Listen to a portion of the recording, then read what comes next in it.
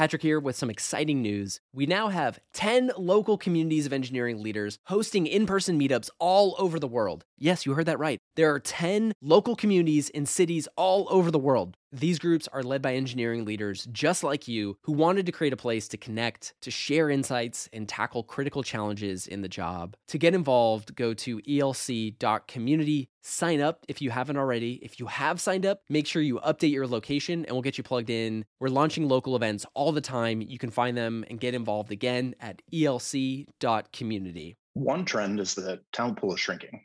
I think the number one tactic is making the process extremely personal. What I'm seeing now pretty consistently across the board is people are scheduling meetings either the same week or early the following week. If job recruiters focus on responsibilities rather than requirements, we've seen a 14% increase on applies.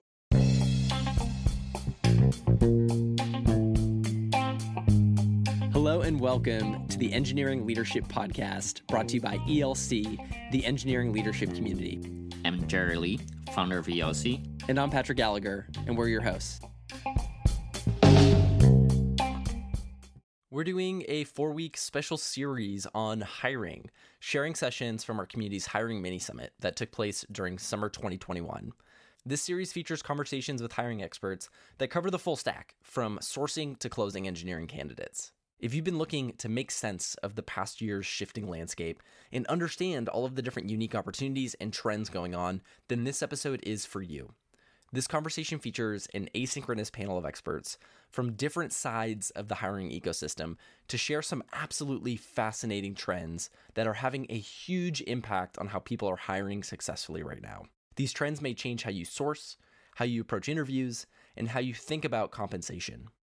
In 2020, the landscape of hiring completely changed. The transition to remote and hybrid work has surfaced new hurdles and variables. So what are the emerging trends? What are the challenges? And what's working? To answer these questions, we sat down with experts with a vast set of experiences from across the hiring and recruiting ecosystem in tech to share their perspectives on the state of hiring and what that means for engineering leaders. Maia here. I am leading Corp Dev, which is M&A and investing here at Stripe. And before that, I was our head of people for the last 2-ish years.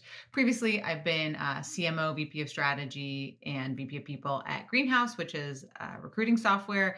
And in past lives, I've been a pro skydiver. I was a founder and GM of a couple of businesses, which I sold to Living Social, and was a derivatives trader as well. My name's Erica Lockheimer. I'm VP of engineering for 3 lines of business that we have at LinkedIn. One is our talent solutions product, which is how job recruiters basically find talent on LinkedIn's wonderful network, and then also how job seekers find opportunity. And then also LinkedIn Learning Solutions help people get the skills to either find their next job or be better at their job. And then also a Glint, which is an employee voice survey to understand how employees are feeling. So I've been at LinkedIn for almost 11 years. So it's kind of crazy to see the evolution and all the things that we've created. I'm Bret Reckard, and I've been at Sequoia now for a little over 9 years, leading our early stage talent team. Each year, our team works with over 40 seed and Series A founders to build out their core EPD orgs. And my perspective at the moment is that even with the rise of remote work, flattening of the earth this past year, that the market has just never been tighter. And I'm excited to be here to discuss what we're seeing out in the wild. We asked Maia, Bret, and Erica to share their perspective on the current state of hiring. A headline is, it is challenging because there are so many needs out there from so many companies in order to find the best talent. And there's tons of talent out there. So I would say it's challenging, but I believe that we have the tools and the platform to make that a lot easier for recruiters and job seekers. But challenging would be the headline. My thesis is that we're in for incredibly tight next 2 years and probably longer in the talent market. And my headline is iterate or fail. So why so tight? I think venture investing dollars are up 94% year over year. We have a large number of IPOs and exits last year. We have sort of another similar level this year. Unicorn counts are up over 1,000 globally, and public company valuations are way up. So at one end of the market, you have people who maybe are interested in those early stage opportunities that are trapped in golden handcuffs. And on the other end, you have companies that are forming, receiving a bunch of venture dollars and hungry for talent. and the market is just super stretched. And so the simple fact is funding might be up, but the talent pool just hasn't grown by that same 94%. And so to succeed, in my opinion, leaders really need to be more aggressive and really dissect their process, think about everything from a candidate's point of view, and strip out anything that isn't going to help a candidate either say yes at the end of your process or get to the end of your process. And because candidates are going to be sort of moving through this process really fast, on your side, you need to be confident and prepared that you're evaluating core components, that you're removing as much bias and nice to haves from your process as possible, and that you're just being very intentional about every step and really thinking closely about hurdles like coding challenges and take-home tests and how any hurdle you're putting into your process is either helping you or pushing people away from your company. To put it really simply, it is hard right now. And I'm hearing that across the board, and I'm experiencing as well as a hiring manager. I'm trying to hire a few product folks. Everyone I'm talking to has multiple very competitive offers. And I'm seeing it even go down the stack, not just in hiring engineers and product folks, but even with technical recruiters. I'm on a thread with a bunch of chief people officers, and one of the conversations we were having last month is it used to be that everyone was trying to hire away our engineers. Now they're also trying to hire away our technical recruiters. So it's really going full stack, and that's how competitive it is. One thing I think about with all of this is one of the folks I quote most is Ole Thompson. He was my skydiving instructor back in my college days. So for those who have worked with me, I, in a previous life, had 750 skydives, big skydiver. And Ole was one of my big inspirations, just to paint the picture of him, because I think it's helpful. At the time, I thought he was this wise old man, Vermont hippie skydiving instructor. He was probably 40, but in your 20s, that felt very old and wise. Anyway, I would say to Ole, I'm scared. Not every time, but sometimes I would say, hey, Ole, I'm scared. And he would look at me and he would say, that's good. I would be concerned if you weren't. You're about to jump out of an airplane.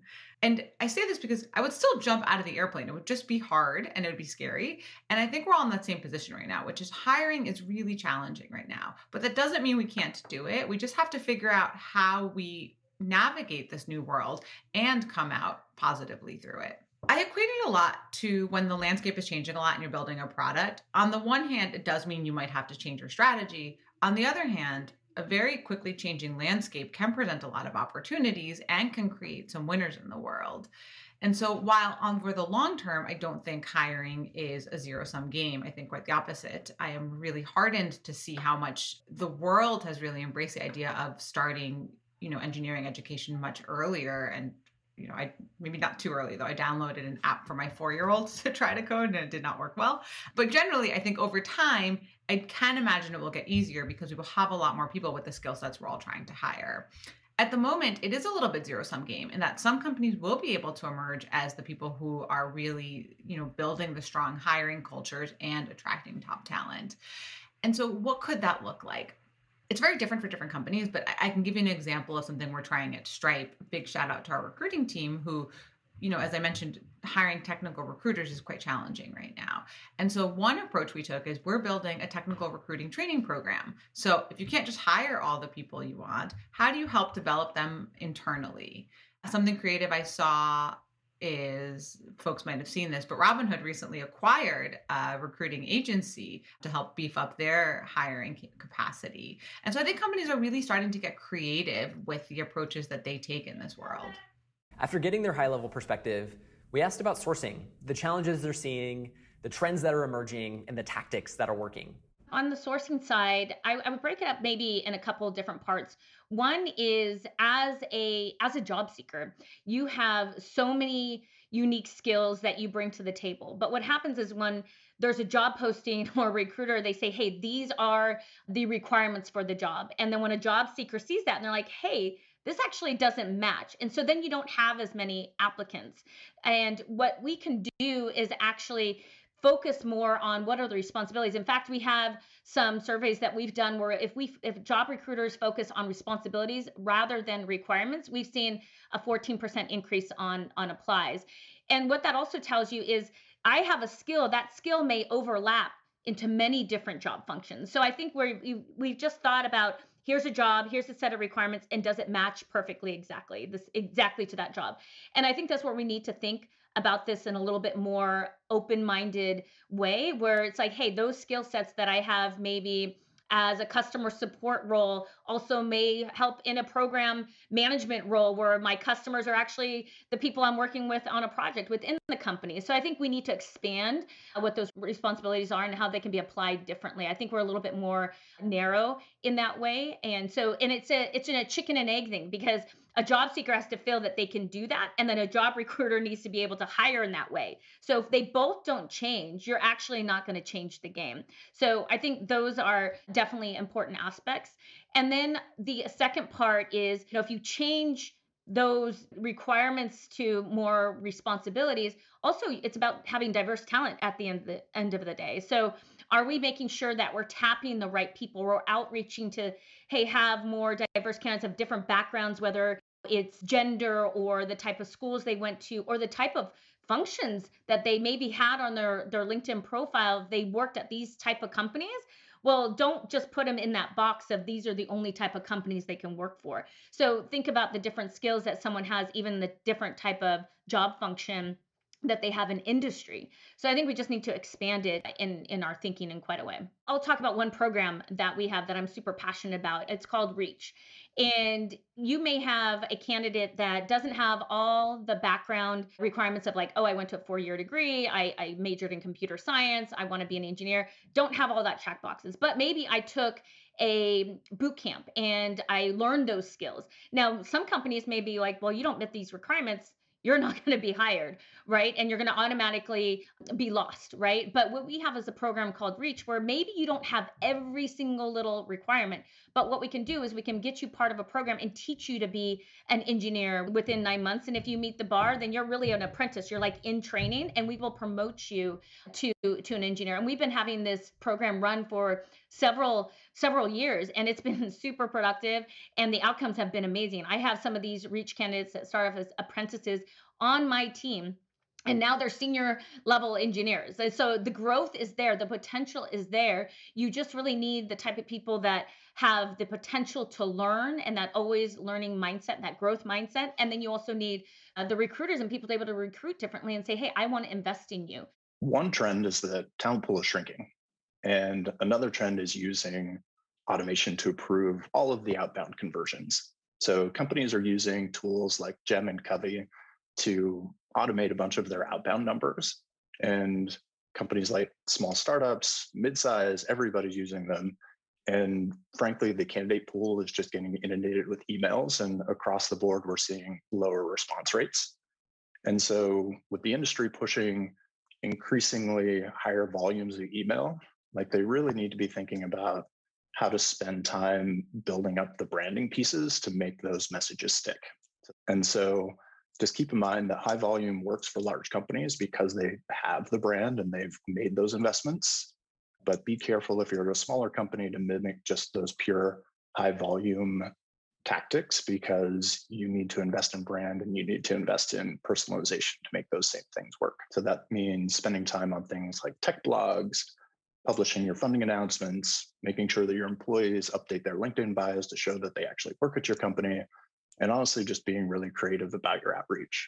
One company we work with, Loom.com, when they were hiring for their head of design, the CEO sat down and recorded 200 personalized sort of 10, 15-second clips of him pitching a candidate of why they should be at Loom and why he was specifically interested in having a conversation with them. And yes, that kind of creativity sounds excessive, but I really expect that sort of commitment to hiring and commitment to personalization is going to be the norm over the next, well, maybe forever. So previously, not as a blanket rule, but I feel like you'd be scheduling meetings, and usually you targeted, 2, 3, sometimes 4 weeks out, because people had to figure out, when will I be in what part of town? What days am I in the office? What days am I kind of taking more meetings? What I'm seeing now pretty consistently across the board is people are scheduling meetings either the same week or early the following week. And this is, I spent a lot of time in my current role with founders, CEOs, VCs, people whose schedules are very contended. And even in those conversations, we're planning meetings. The norm is that it happens in the next 5 business days, not in the next 2 or 3 weeks. The other observation I've had is the rise of the 15-minute meeting. I remember when my previous manager, Stripe COO, Claire, put the first 15-minute meeting on my calendar. And I was a little bit like, whoa, how can you accomplish so much in 15 minutes? Turns out she was excellent at the efficient 15 minutes meetings. But in kind of old times, it was a lot harder to conceptualize an efficient 15-minute meeting, in part because it took 7 minutes to go from one end of the office to the other. Now that you can just, hop into the Zoom, folks are on time, and you can do it very quickly, I'm seeing a lot more of that. So what do you do with those two things? I've seen, and I've been doing it myself with some pretty great results lately, is you can send folks emails and do a really low friction, hi there, love your profile, whatever it is you usually say. But then your call to action is, would you be up for a 15-minute Zoom in the next 3 days? And give them a couple of times. Why I think that's so effective is it's a really low time commitment. It's kind of easy to do, and people are curious. And so one thing that I found is that's been quite helpful is the 15-minute meetings. And I've been getting a higher response rate on those than I ever did trying to schedule coffee chats with potential candidates. The other thing that I'm seeing is the ability to fast track on-sites really quickly, right? If we were talking about 2 to 3 weeks out to schedule a meeting with people, scheduling an on-site sometimes would take 4 weeks, right? Because how do you block out half a day? How do you travel? How do you coordinate that with your current employer? I think people are not in the job market or not. It's not this binary concept. It's really a slider and a scale. And I would even say that where you are on that slider depends a little bit on did you get a great email from your manager that day? Or did you have a tough experience the day before? We'll shift your slider on a day-to-day. I say all that. There was a candidate I was excited about, but they at the time were not interested. But, we kept in touch. I emailed them last Monday and I said, hey, that role that we were talking about, I'm about to make an offer end of this week, early next week. I just wanted to give you a shot. If you want to come in, maybe we could fast track a couple of on-sites. Sure enough, this candidate said, okay, I'm in. We had 3 meetings on Thursday. This past week, we had 2 more yesterday, and they're fully, up in the running now in a way that I don't think would have happened in the before times. And so I'm not saying that it's all better and it's all easier. There's a lot that's harder, but there are ways that we can take advantage of the changing dynamics to get a competitive advantage right now. Erica also shared how tools like LinkedIn are evolving their platform and technology to support some of these trends and challenges with sourcing. So you think about remote work, like we look on our platform, do we advertise those jobs in a really great way to meet those names of remote work or flexible work? So those are some things that we're excited about to bring forward to, all the people on our platform from recruiter side and job seeker side to make sure that they map that correctly. Because this is an evolution. This is a new world of how people want to work. And so we have to adapt. And we need to make sure that we have the right foundations built in place where they can actually find those opportunities that they're looking for. So those are things we want to build in our platform that is a little bit more apparent. And that's something we're actively working on. I think another thing that we've also done is equity within our platform. And so what I mean by that is, I'll give you a perfect example, is in our recruiter product, we would have recruiter, they're looking for, set of engineers. They're going to scroll through the first set of results. And for some period of time, those algorithms of how those people show up, did we make sure that there was equity, that it was equal? And we found out, it wasn't. So if you have, say, 100 candidates and 60% are male and the rest is female, I want to make sure that first page represents that exact same percentage. And so those are the type of things that we want to make sure that, our platform is equitable, there's trust on our platform, and we make sure that all those candidates show up in the right representation of what that market looks like. And those are things that we need to pay attention to of how those matches happen. They're all based on algorithms, and we got to make sure our algorithms are equitable. And we need to continue to monitor it and measure it time and time again. Patrick here with some exciting news. We now have 10 local communities of engineering leaders hosting in-person meetups all over the world. Yes, you heard that right. There are 10 local communities in cities all over the world. These groups are led by engineering leaders just like you who wanted to create a place to connect, to share insights, and tackle critical challenges in the job. To get involved, go to elc.community. Sign up if you haven't already. If you have signed up, make sure you update your location and we'll get you plugged in. We're launching local events all the time. You can find them and get involved again at elc.community. After getting their perspective on sourcing, we asked about interviewing and the trends and challenges and tactics that they're seeing. I think the number one tactic is making the process extremely personal. With the rise of remote work, it's easy for candidates to take the afternoon off, interview your company, a morning off, interview at some other company, and then do the same thing tomorrow and the next day, or just do it once a week, because why not keep yourself open to opportunity? And because it's easier to interview, candidates are taking a lot more conversations with way more companies than they ever have before. That can hurt you, but it can also help you in a lot of ways. I think first, being personal helps you convert one of those tire-kicking interviews into a real process and converting somebody to actually a hire. And I think the second way it helps you is the more personal you are, the more candidates going to share with you. They'll tell you about what they're looking for, how active they are in the interview process, like what actually matters for them. And it allows you to understand like the bucket of things a candidate wants versus what your company has to offer, and if that's bridgeable or not. One thing that I feel that we've done at LinkedIn, because we're evolving our platform as we're going through this, right? So some of the things that I'm excited about that we've built is now you're doing things where you have a cover story. We just recently launched that on LinkedIn. If you've seen it, where now when you hover over your profile, you can have a video representation of yourself. And that is a real quick way for people to kind of get to know you a little bit better rather than this static profile that you have in your profile. So I think that is one thing that we added that we're seeing is being utilized, and it just brings it to life. Whereas before you maybe had to get on that phone call, you had to meet them in person and be able to get a feel of who they are. So I think that's one representation of how we're evolving the product. You might have noticed on some of the LinkedIn profiles we'll have open to work or hiring. It's like put yourself out there in a more direct way on the platform so that people know that I am looking for a job. I am open to work. Find me, reach out to me in any way. And so you think about all the tools of how you can reach out to someone, right? You have LinkedIn messaging is a way, and just connecting and encouraging people to apply to jobs on the platform. So there's just so many ways that I see it differently happening in this world.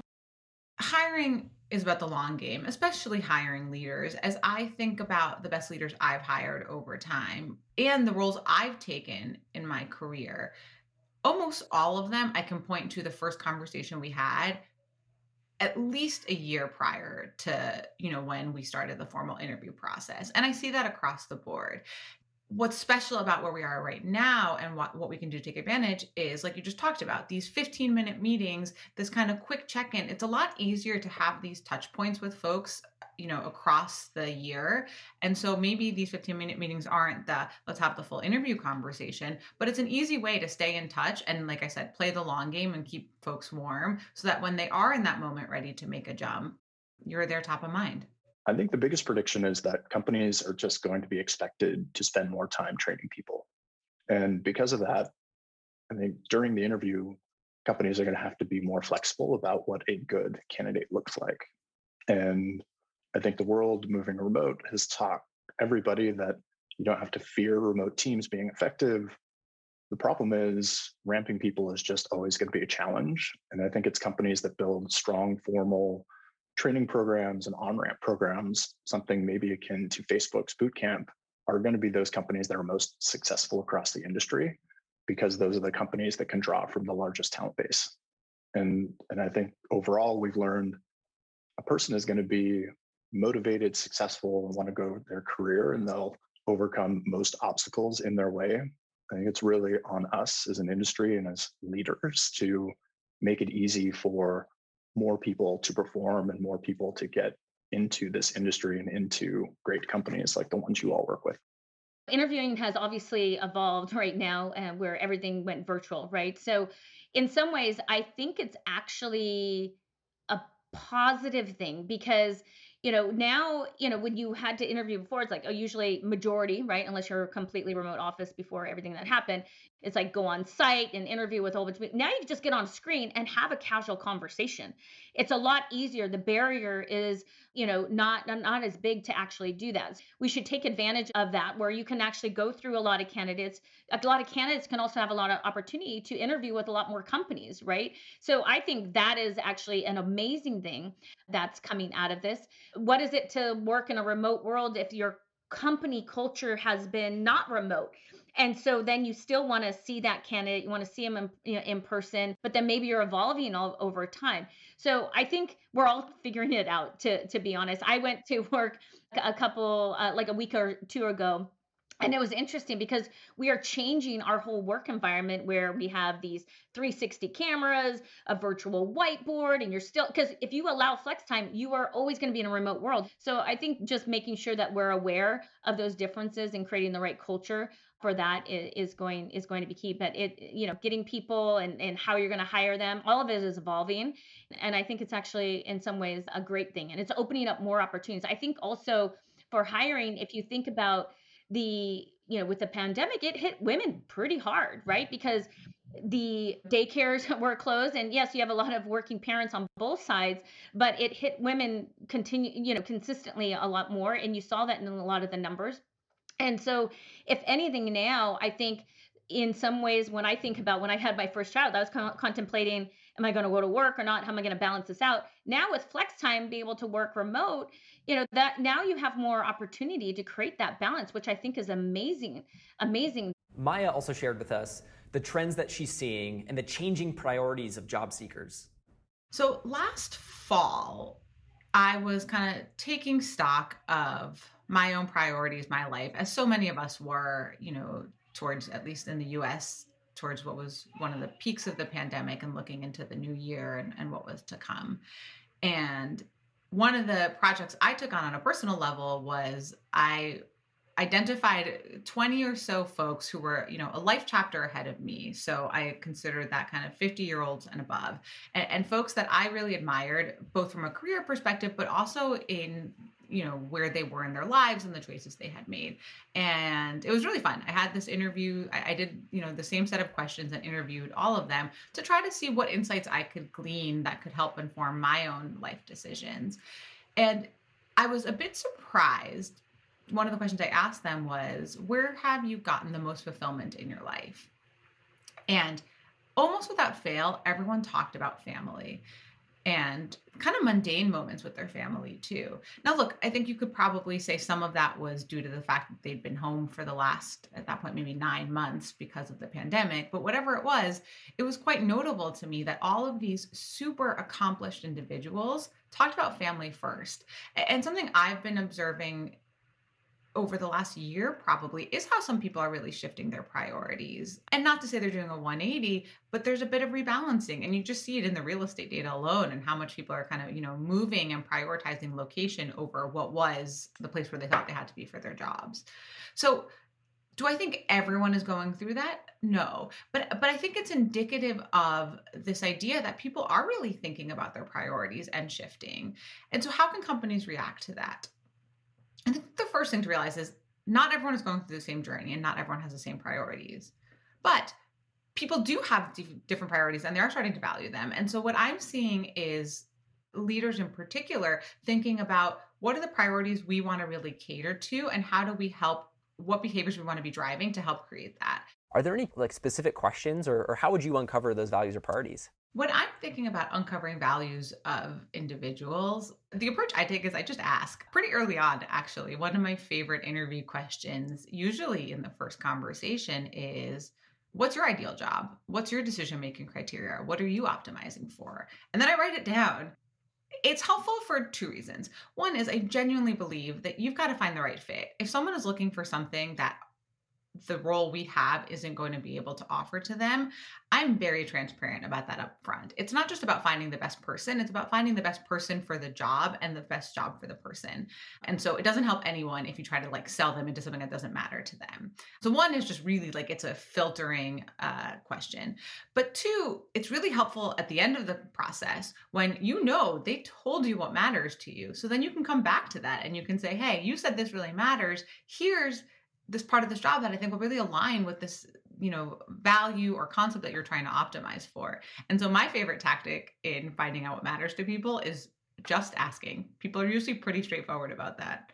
Is there something that people should be paying attention to with interviewing right now, or a tactic that's made the biggest difference here? I think the things that have made the biggest difference are honestly just 2 5-minute windows. I think the first 5-minute window is when you open up a role that you go through the trouble of actually talking with your team about the role, about the profile, about making sure everybody just agrees that the position's needed, everybody agrees what they're going to interview for, and just finding that alignment on your own team saves you a bunch of time down the road.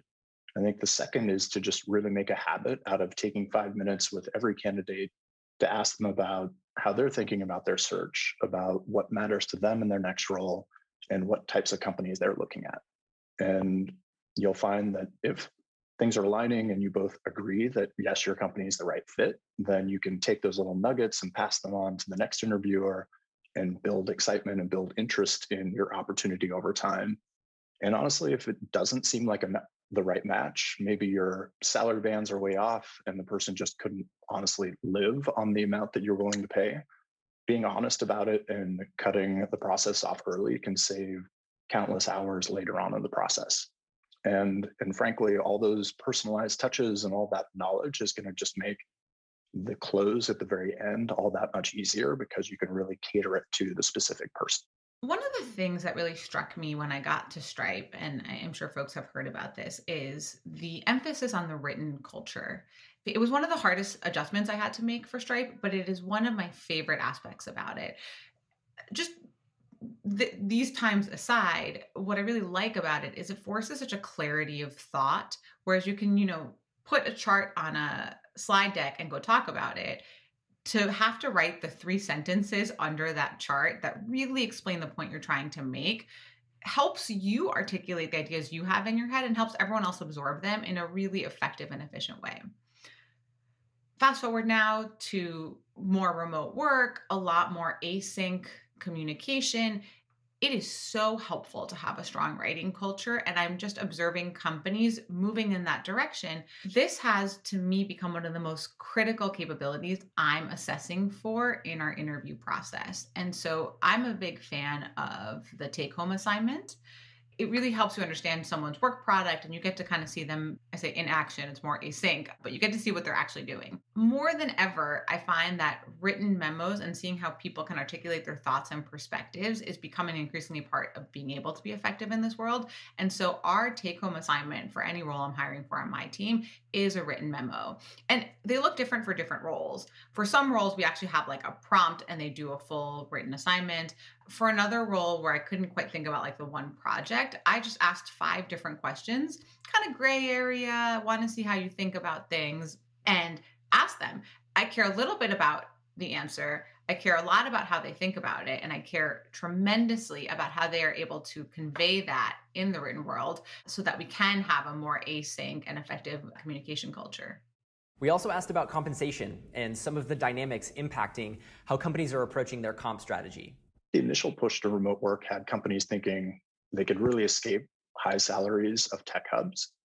But in a recent survey we pushed out to our portfolio about back to work, about 50% of the startups have no plans of adjusting compensation based on location because in their thought, hiring great people costs what it costs. And so they don't plan on geo adjustments. And I really think that that's going to be a trend over the long term, where there's a national salary band for people in the tech industry, certainly true for more senior people. And it's just a fact that COVID's increased the number of options available to people who are in far-flung places. And with more options, naturally, the price is going to increase. And so I think the top thing to keep in mind is really As a company, your competition is no longer Mountain View, San Francisco, could be across the globe, could be anywhere, and people are findable. So making sure that compensation at your company tracks these national and international trends, especially for top people, is going to be key. It's just very competitive, right? And especially if you're hiring all in the same location and you're trying to compete for the same talent, it's just competitive. But I think when you go to different geographies, right, there's going to be, compensation that matches that geography as well. So I think now where we have more flexible work or more remote work, you actually get to expand that pool to maybe where you had that talent in that location before. You didn't really tap that geography, right? It just didn't seem like the talent pool was there. But now everybody's like, wow, it's like this whole, new light of realization where, gosh, I can go live maybe 3 4 states over and I could still work at this wonderful company. But then you're like, hey, compensation is going to align to that a little bit. But whereas before, maybe you never would have thought it would have been an option. I know so many people that are actually moving and going, being closer to their families, even where maybe they moved away from their parents and now they're in this next phase of life where they're deciding to have children. They want to be closer, and when they never thought they could do that, and they're like, oh, I need to go, maybe to Silicon Valley. That's the only way that we can we can do this, right? And it's like now you can go across the state, United States, and see, and then across the world in some cases as well. So I think it's just opened up a ton of opportunity. I think the tactic that's going to make the biggest difference for most companies is adjusting comp and honestly tracking changing of comp very closely. The opportunity cost of missing a hire is huge. And if you can take one of those common reasons why offers are generally declined off the table, I just don't know why you wouldn't do it. And so the logic would be great people are going to do more to help you as a company win than an extra 10 or 40 grand or 50 grand, or maybe even a lot more than that in your company's bank account. And so if that money isn't there helping you build a great product through hiring great people, I don't know what it's there for. And so use the fact that 80% of a company's P&L goes to paying salaries, and use the fact that those venture dollars are really around to help you employ people, build a great product, and grow.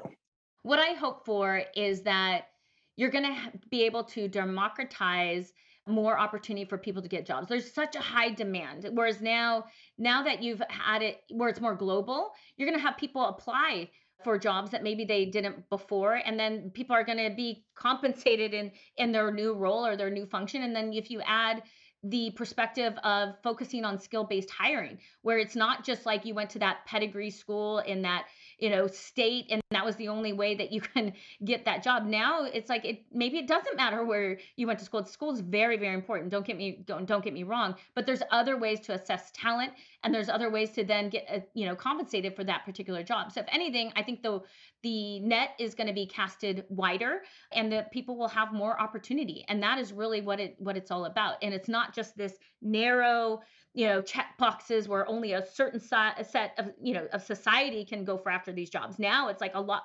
larger net that's been casted where there's a lot of more opportunity and a lot of people, and it's great for the industry. It's great for recruiters to now be able to find those people and be able to find them all over the place. As I mentioned before, I think there's going to be more of a national market for what an engineer happens to get paid. I could also foresee a world where tech hubs are still very important, but they're treated almost like a postdoc, where smart student graduates, they migrate to a tech hub for 3 to 5 years to get that stamp of Silicon Valley approved or tier 1 tech company approved on the resume. After that, really being free to relocate, go international, work from a van with a Starlink satellite sitting on the top of it.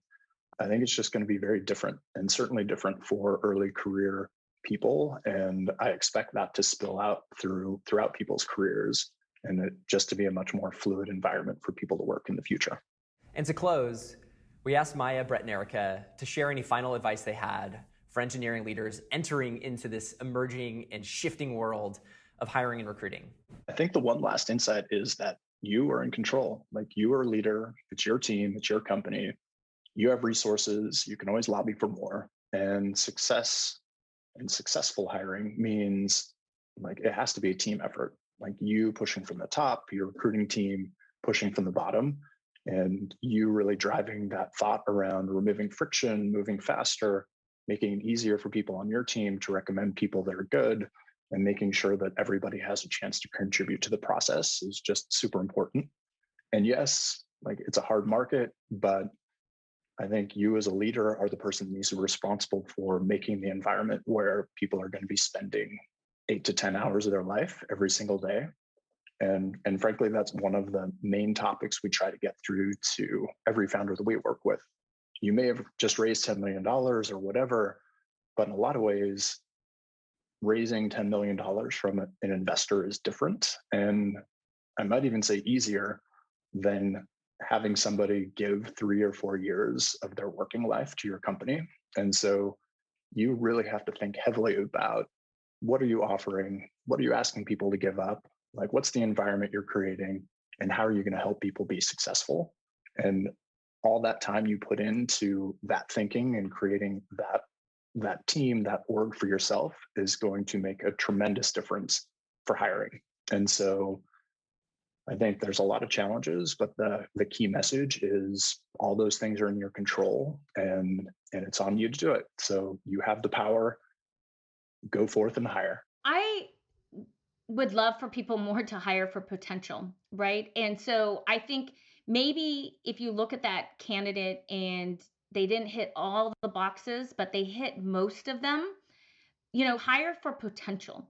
Because if I think about myself and I think about anybody I've worked with, they were never qualified for the job entirely, right? And so I think the more that we're open to, how did we learn? How did we grow? Why are we putting these other strict rules and, complete, requirements checklist on people when we know that didn't happen to ourselves? So I think the more that we could be honest about that and hire in a different way, that is what I'm excited about. I try and make sure I question myself, all the time. I question the people that I work with, like, are you doing, what you think you should be doing, and get past yourself of like, hey, we need to hire in a different way. And you actually will have people, when you hire based on potential and you hire based on wanting to invest in people, guess what? People stay.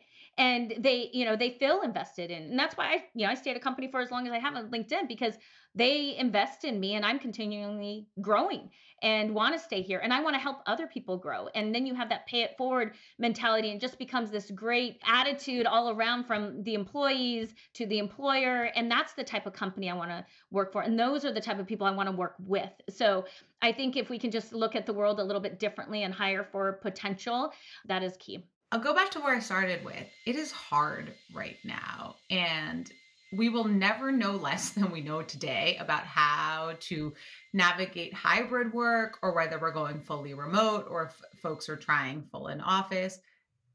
This is all one big experiment to some extent. And so that means that we all need to be iterating and trying and sharing with each other, because we only have the experiences that, surround us. To the extent that we can't all exchange ideas and figure out what works best, I am just a perpetual optimist. And so I have to believe that the world of work will be better and stronger after this, but the path will be rocky and not linear. And so perhaps my best advice is try things, share them, and seek out other people's perspectives. And let's all build this new world together.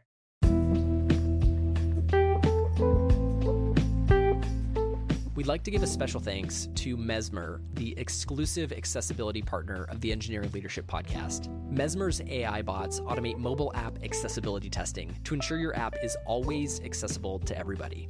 To jumpstart your accessibility and inclusion initiative, visit mesmerhq.com/ELC. You can also follow the link in our show notes.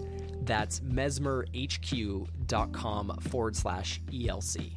If you enjoyed the episode, make sure that you click subscribe if you're listening on Apple Podcasts, or follow if you're listening on Spotify. And if you love the show, we also have a ton of other ways to stay involved with the engineering leadership community. To stay up to date and learn more about all of our upcoming events, our peer groups, and other programs that are going on, head to sfelc.com. That's sfelc.com. Or you can also follow the link in our show notes. See you next time on the Engineering Leadership Podcast.